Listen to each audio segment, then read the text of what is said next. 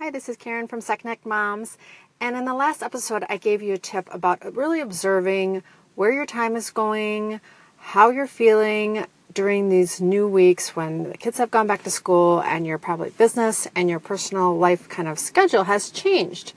And in order to figure out the best schedule for you, you're really going to need to think about, okay, what are the tasks I need to get done?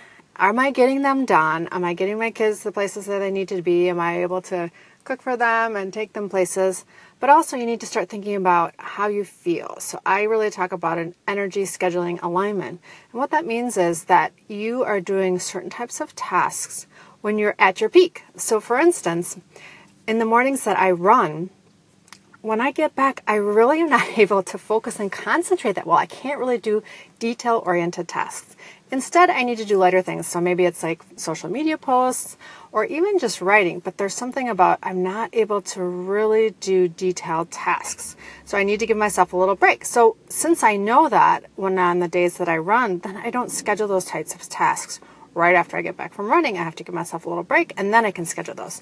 So this week or two, when you're really observing yourself, I want you to think about your energy levels and how you're performing. If there are tasks that sometimes take you no time at all and they're really struggling with them, maybe then the timing for that task just isn't right.